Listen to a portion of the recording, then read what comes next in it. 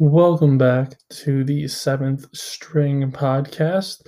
Today's intro music was from Excursions in World Music 7th edition, Nothing to My Name by Kui Jian, a Chinese rock artist.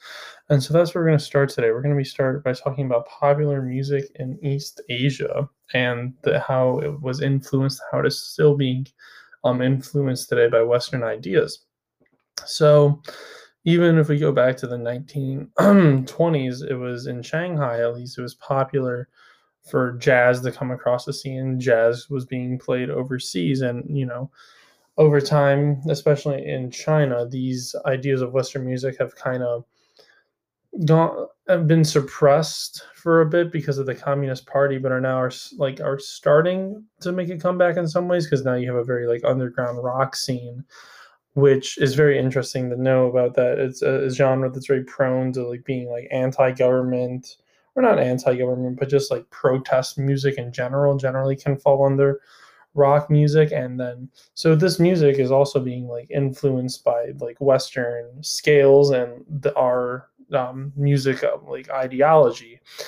And this can also be seen today in K-pop or Korean pop, where it sounds a lot like a pop song you would hear in the United States, except instead of it being in English, it's in Korean.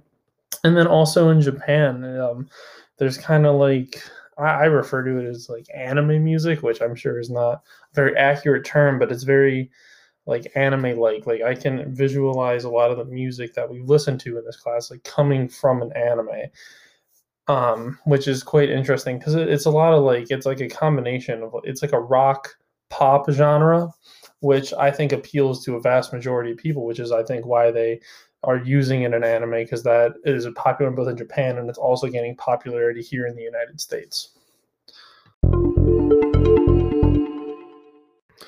All right, diving into the second section of our podcast today, I'm going to be talking about African American music, probably specifically in the United States for this section.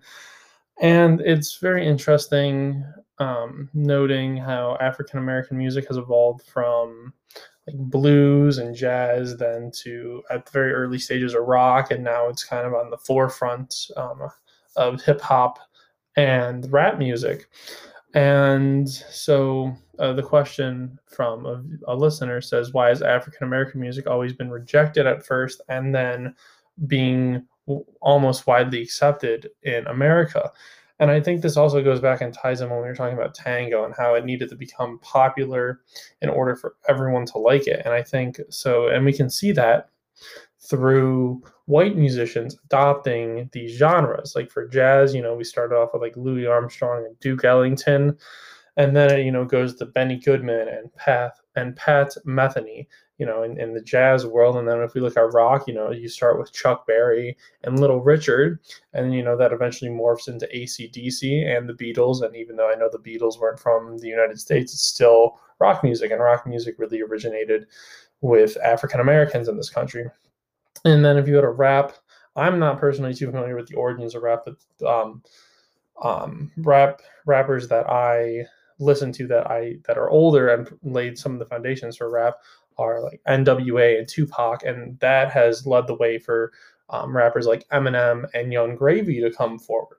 So they're taking this idea that is African American, which is which all this music, these jazz, rock, and rap, all kind of started with blues, and it all has evolved into the Caucasians in the United States performing it and making it their own as well. And you also see this as gospel, because gospel predominantly black in the South with these Baptists, and then Elvis Presley comes and he performs gospel. And so today's outro music is from Excursions in World Music, Matchbox Blues by Blind Lemon Jefferson.